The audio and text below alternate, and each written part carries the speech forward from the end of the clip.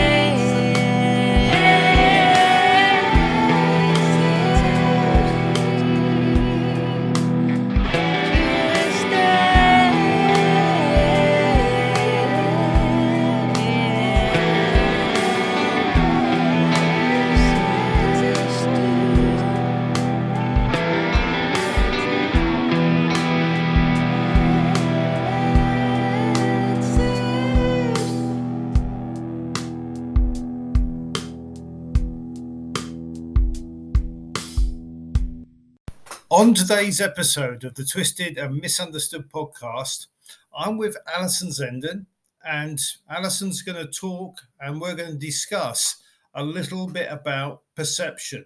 Now, this is a very interesting subject, and I think you're going to be very interested in how this comes across. So without further ado, here's Alison and talking to us about a little bit about how she sees perception. Alison. Thank you. Perception. Perception gives us insight into what we believe to be our truth, our own truth. We create basically our own experience. There's 5 stages of perception. The first one being stimulation, then organization, interpretation, memory, and recall.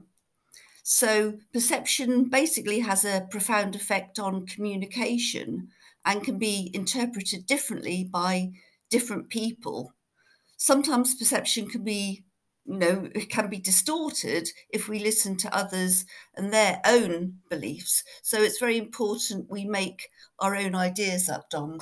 Yeah, really is. Okay, so perception is really what people tell us and what they think to be their truth rather than the truth. So our perception of something is vital when we come to understanding our belief structures, the things that we hold dear to us as people, and if I would add into that, our values. Absolutely, that's right. Yeah, values, very, very important. Yeah, Dom. Yeah.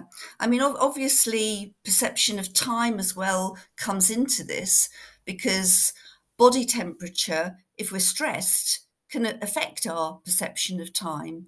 And then things do become distorted as well. So that's something we need to consider too. So the time and the actual things that we do are a little bit warped by what we think that could be happening rather than what is actually happening. Oh, definitely. Situations like if 2 people have got an appointment at a certain time, certain place, and they have to arrive there separately, especially as adults, they both arrive. They're both stressed because they think, oh my goodness, I don't want to be late here.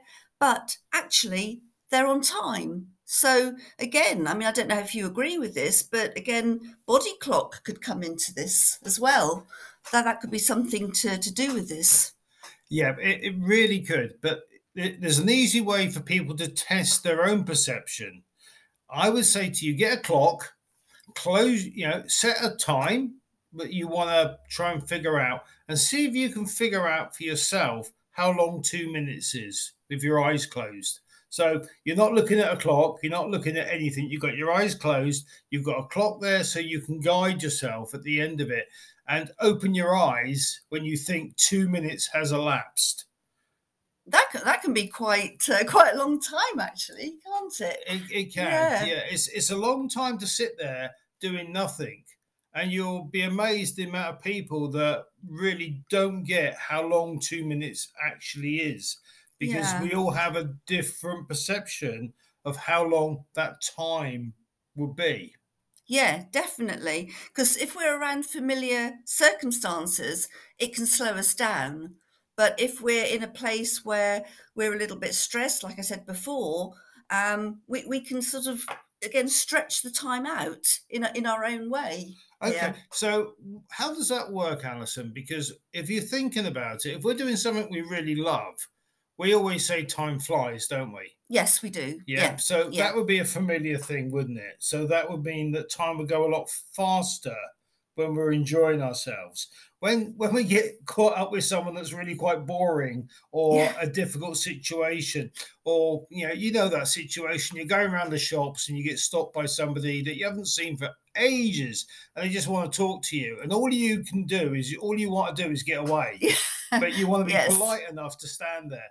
And you might have only been standing there for 30 seconds, but it was seeming an eternity. Yes. So time is not a constant, is it? No, it's not. Absolutely not. No, I totally agree. I'm sure lots of other people have been in those situations. If you're really enjoying things you're doing, there's not enough time in the day. You want it to continue, but absolutely it slows down if things are, you're being dragged along by something. Yeah, and you're not enjoying it. Enjoyment is very important. So the whole of the way that we perceive the world around us is relevant to ourselves. It's not how I see it, it's how you see it, it's how we see it individually. And that's how we know time isn't real. Because if time isn't real, we all have a different perception of how long it takes to do something, or even how our bodies interprets the time that we have to do the things that we do. Yeah, absolutely. I mean, obviously, like on aeroplane or flights or trying to travel, of course, we sit on an aeroplane that can drag. If you've been on a flight for hours and hours, it's awful. But you get to the other side of the world, it's a completely different time. But you're in your own time zone, aren't you? Inside of you. It may be your own time zone, but there is time zones that change across the world. If you fly across Australia, you get 3 time zones. Fly across America, I think there's 6 time zones. Fly across Russia, I think there's 7 time zones. So time is not a constant. Again, it's lots of examples. The New Year celebrations take place a lot sooner in Australia than what they do in Great Britain. And again, they take place a lot sooner in Great Britain to what they do in America. So we're always running behind or in front of somebody. So what we're doing right now isn't what somebody else is doing. So the world is on different time zones, and that only works because we each have our own body clocks. Yeah, our own body clock. I think we have to go with that as well to a certain degree, unless, of course, we are forced to actually, when I said a minute ago about appointments, we have to be there at a certain time, and we're not in control of that, are we? We're not. So moving on a little bit, what about perception of language and the way that we see language and the way that we use language? I'm very interested in some of the words that we have that are actually on one area. So, for instance, words like psychic, words like angels, they seem to change around and tend to move about a little bit because of the way that they are and the way that the things are. So, from what I could actually see, there was 6 different words for angels, or 6 different meanings behind the words for angels, and there was probably a fair few meanings of the word psychic that meant different things to different people. And those whole areas of the way that we perceive language and words means something totally different. So how we write things down and how we actually think about different things can be very stressful sometimes. So we try to read them out in a way where they really fit with us. So how many words for angels, or how many meanings behind the word angel do we know, Alison? There's 5 meanings for angels. Angels, obviously, what most people know, which is a spiritual being, a messenger, perceived to be as the spirit being with wings, which is actually a Hebrew word. Then there's angel, which is if you've got exemplary conduct or virtue in human form. Then there's also another angel, which is the guardian of human beings, protects us. Like if we, again, driving along and we ask our angels to be there and to guide us. And then there's also another angel, which is a kind and loving person who's sort of pure and selfless, where you say, oh my goodness, what an angel that person is. And then there's also an angel where you could be sort of like a financial backer of an enterprise or campaign. So when we talk about an angel, we could be talking about 5 different meanings. Yes, 5 different meanings. And that perception of that word has to fit in with the text. Yes. So it's very important that we use these words to mean what we want them to mean and explain what they mean on top of that. Yes. Yes. Okay. Yeah. What about psychic? That's another really interesting word that has quite a few different connotations. Yeah, psychic. Yeah, about 4 for psychic. It relates to psychic power, which obviously involves telepathy, clairvoyance, the supernatural side of things, the mysterious side of perception. Or there's the self-proclaimed psychic, which again, we've all been to the end of the pier, haven't we? And we've all had our palms read and our fortunes read and stuff like that. Then there's the psychic, which lays basically outside the sphere of physical science or knowledge, which is sensitive to psychic influence or forces and things like that. And then there's also the psychic healer, who perceives to have extraordinary mental powers and heal by the mind only and by intent as well. Yeah. So is psychic a bit of a made-up word? Is it a bit of a nonsense word? Is it a word that can fit many meanings but not really have too much gravitas within it? Yeah, I think a lot of people say, oh, yes, I'm psychic, or again, maybe intuitive. A lot of people say, no, I'm intuitive rather than psychic. But then again, I think intuitiveness comes from within, doesn't it? Intuitiveness, we all have that feeling of when something's going to happen, or we know or we feel that something could happen in the future to us as well. So our perception of tuning into ourselves may not even be psychic. It may just be a repeating situation that we get so used to that it becomes familiar. And when we perceive something happening within us, we can then relay it by using the word, I'm a psychic, or that's a psychic experience. Yeah, it covers all variety of situations, really. So within the whole psychic words and talking, the perception of them can be very, very short. And that actually puts in very little meaning, because if you want to go and see a psychic, you surely want to be in a place where you're defined what you're going to get from that person. Oh, yeah, definitely. You want information, you want their knowledge. They are somebody that. But more than that, Alison, it's about being able to find out what they're offering. Because if they say, I'm a psychic, and then you get there and they start turning over tarot cards, that's not being really, that's just reading cards. So the term psychic may cover certain things, but are you a medium? Are you an intuitive? Are you a tarot reader? Are you somebody that can talk to me about my past lives? Are you somebody that has an ability to see the future? Are you somebody that can make predictions for me? Yeah, those things need to be covered. And the word psychic seems to cover all those words, all those sentences, without really meaning too much. Yeah, no, this is exactly what it is as well.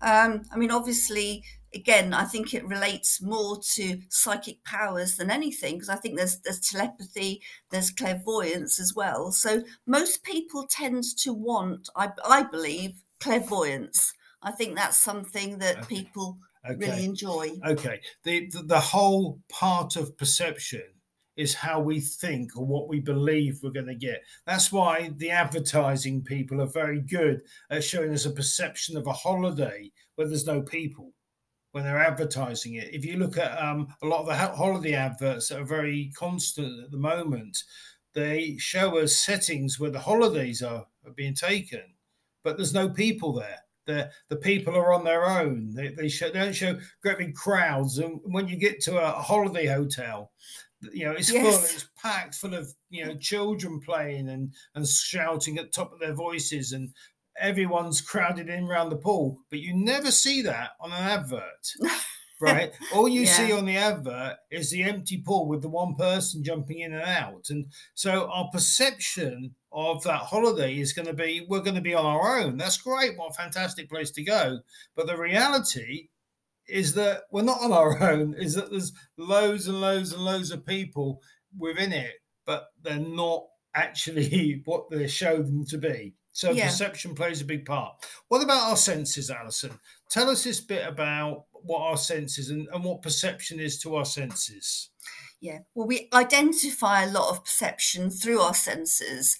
There's actually vision, which what you were just saying, obviously, about looking at holidays and what's going on there.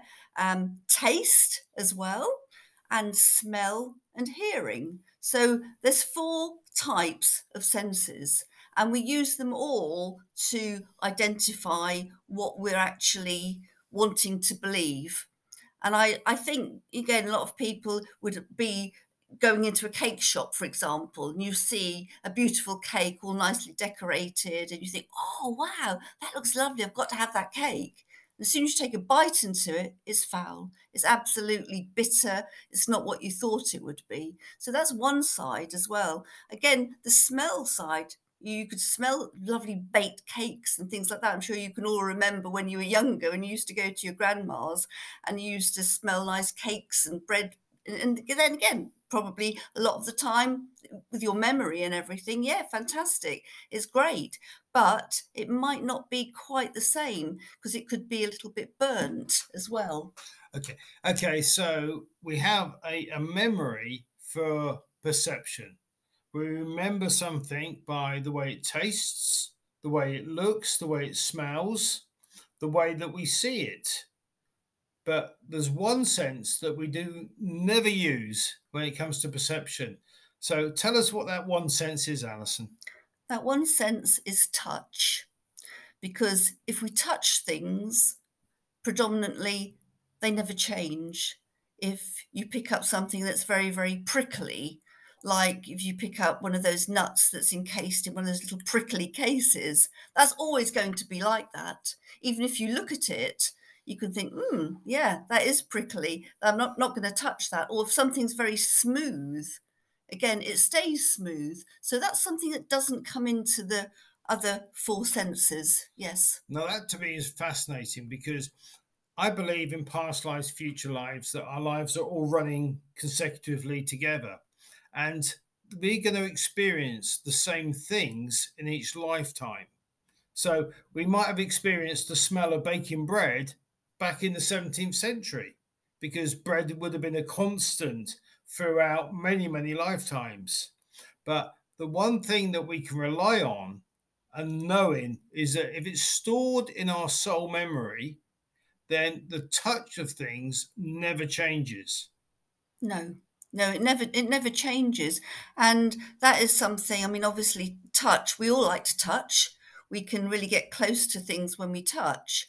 But again, perceiving things through touch, no, apparently not. No. So we can use our 4 senses when it comes to perception.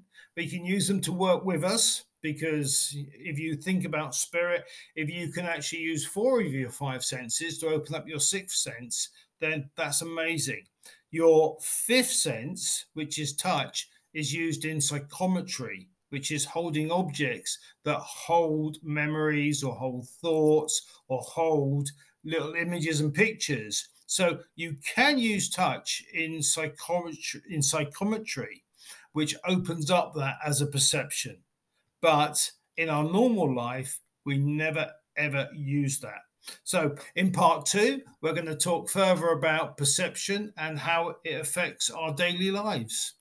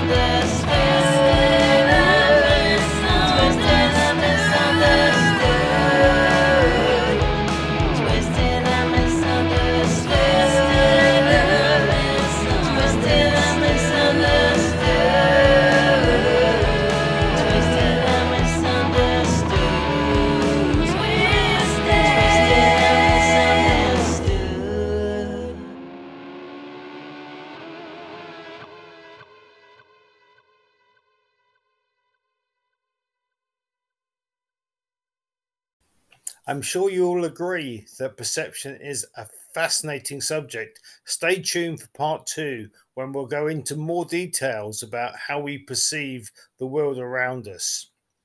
If you're enjoying the podcast, come back. There's a new podcast most weeks here on Twisted and Misunderstood. You may like to go and have a look at our books. There's 7 published books on Amazon that you can go and buy. They're all self-published, but they're all fabulous books. Angels on Our Side and A Rainbow of Angels, both co-written by myself and Alison. If you want to get in touch with the show, come on and actually look us up on mindsight.org, which is my website with all the details of everything we do here at Twisted and Misunderstood. Or you can email me or profiling at gmail.com, or you can actually come and send me a voice message here on Anchor. You have to listen to the podcast on Anchor. Go to the homepage, put my name in, press the button, and you can leave me a voice message. And if it's a good voice message, we'll include it in the podcasts. So come and tell us what you like about the Twisted and Misunderstood podcast.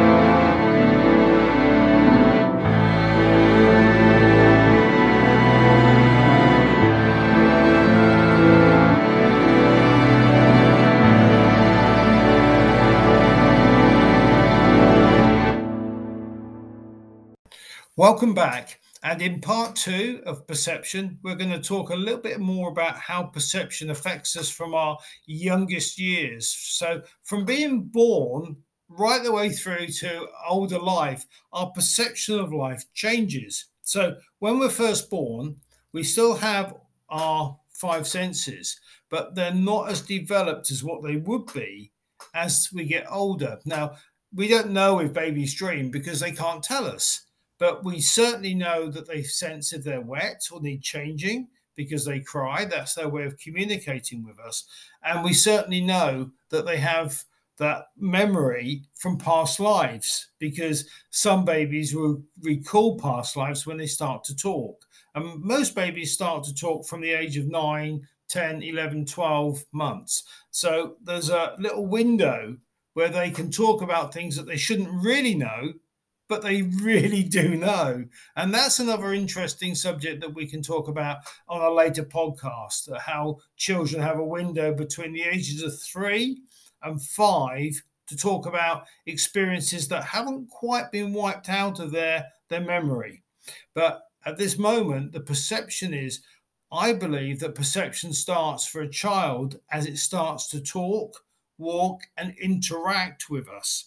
And at that point, we need to be able to understand how that process works for them and work out the best way to help them remember some of the things that are going to help them through life.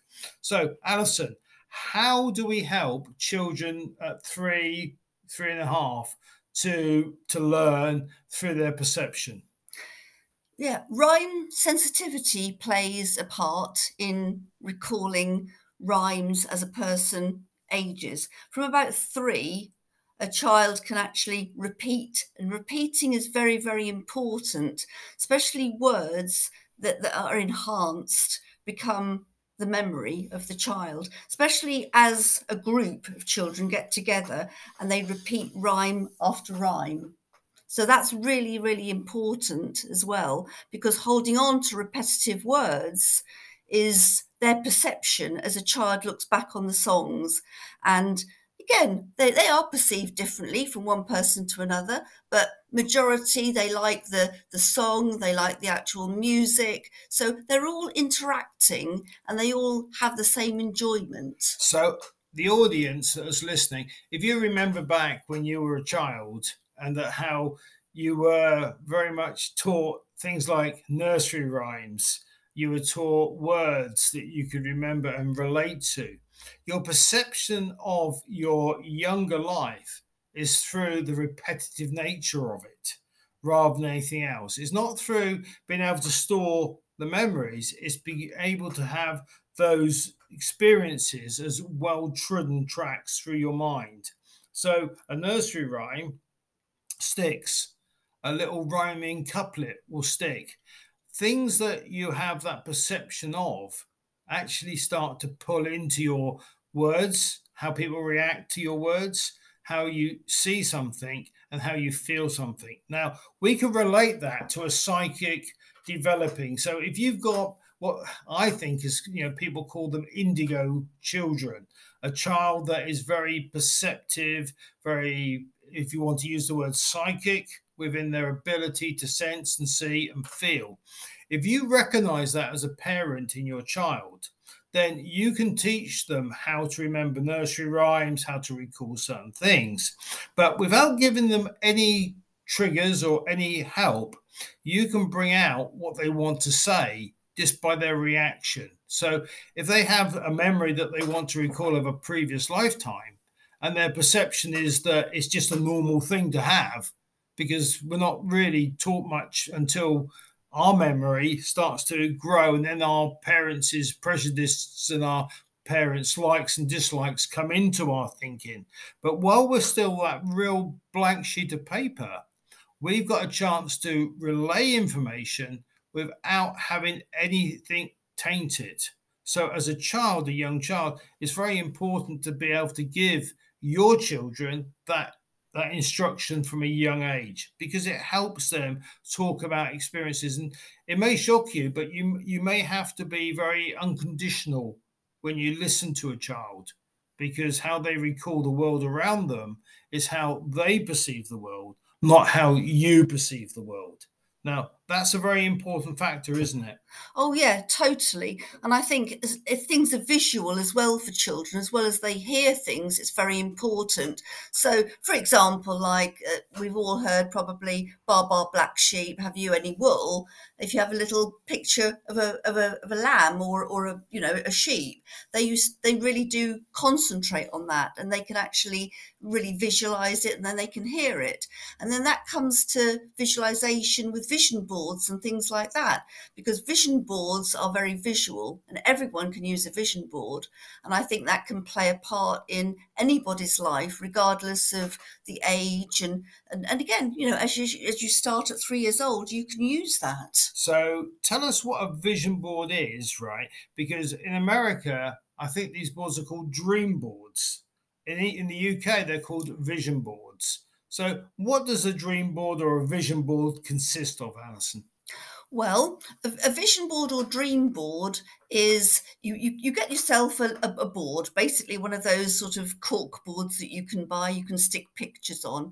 And it doesn't matter how you do it, you just put visual pictures on that board related to things that you want to remember or part of your life. So as a child, probably you would put nice little pictures that they can relate to, like I just said, animals or, tractors for a boy or doll for a for a girl. But as you get older, you can put things on what your dreams are, what your hopes are, what your aims are. Like if you want to pass your exams, you put either the word exam, or you can have a picture of a classroom with children sitting at a desk. And then again, as you get older, maybe an office block. So you build up as you go forward in life. So it's about putting pictures on your board associated with who you are at that time. Okay, not just pictures, but words. If you want to be successful, you put success up, because how we think is how we actually react. And if the first words are in our head, we can do something, then we will do it. And that's what a vision board or a dream board is about. It's about making those words very familiar with us. So we don't use the negative, difficult words to actually express what we're thinking or feeling. We use positive words like we can do something, or this is a positive experience, or we want to go forward in a right way, in a positive way, or even smile or laughter. Things that we want to incorporate into our lives that will stay with us through adulthood and into our lives as human beings in a productive way. We want to keep it very positive. So our perception of using the right words matters, because our parents may not be using those right words. They may be very difficult or down or dowdy people. How many parents tend to chastise their children quite a lot of the time and tell them they can't do stuff? That's a record that comes in and starts to really come out and stick with a child. So to actually be proactive and positive with a child and show them that there are some really strong positive words that they can enhance and have in their mind as the right perceptions are going to be an important part of their learning process, then their positivities as adults. Yeah, I totally agree on that. Yeah, I mean, I've got a vision board. I'm sure you have, Dom, as well. And I think that everybody should have one, because I think it's something that, again, you can get out at any time of the day. You can look at what you've put on the board. You can say the words. I mean, Dom's absolutely correct. The words, success. I will do this. I can do it. And that's so important that you say the right words. And I love and approve of myself. That's something you can put on the board as well. So important that you do that. Yeah. So self-love, affirmations, all the things that are positive within us, the perception of how we see ourselves matters by how we think about ourselves. Now, if I'm right, Alison, that doesn't change from the time we start to walk to the time we actually say our last words. No, absolutely. I mean, obviously, as you get older, obviously our perception does change sometimes. As new knowledge comes in, we know a lot more, of course, absolutely, because time and everything can slow down sometimes or speed up according to what we're doing. So obviously, as we get older, we are going to get more going on in our lives. But if that's the case, we can still understand that perception is an individual situation, that things will happen because time isn't a constant. Time is just something we order our life by. And if time isn't a constant, and it's going to be proved that it's not by things we fly through time zones. If something happens that is like an accident, everything slows down for us so we can take in what's going on, and we got more to react to. So the things that the human body does, it actually allows us to adapt to our situation. And sometimes we don't even realize that time is going by so fast or time is going by so slow, because the body will take us into where it wants us to be. So our perception of how we use language how we use words, how we use smells, how we use visions is very important to the life that we actually lead. And what you might see in one way, I would see in a different way. How you might react is different to how I may react. It's all because we've been brought up with different people that have different perceptions. Yeah, that is totally true. I mean, we all come from different walks of life, even though we are same people. We do the same things predominantly every day. You know, we all we all eat, don't we? We all sleep, but it's all at different times. Yeah, and this is the thing about life is we all have our own likes and dislikes. We all have our own prejudices towards certain words or towards certain things in our life. So every one of us is a unique individual. If we develop spiritually, the things that we really matters to us is how we perceive things like time, how we understand time, and how we actually use the thoughts that we have coming in to give that information, because we're perceiving that all our thoughts come from us when there's a possibility that our thoughts come from outside of us. And recognizing those thoughts that come from outside is a key area so we can develop and expand our knowledge and then become even better people because of that. The understanding we have of perception only goes to either enhance our lives or distract from our lives. Yeah, I totally agree on that. Absolutely, yeah. Okay, so until next time when we come and talk, I'm going to say thank you for listening. I hope you've enjoyed this little chat on perception. From me, Dominic J. Zenden, and from Alison Zenden. Thank you. And until we see and hear and talk to you next time, thank you for listening.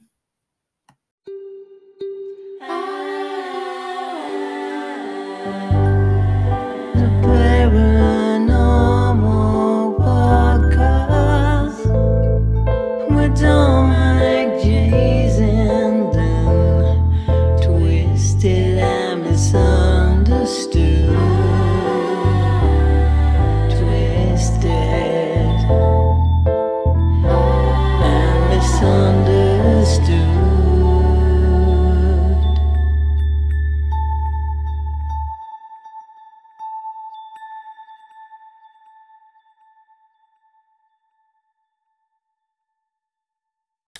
That is perception.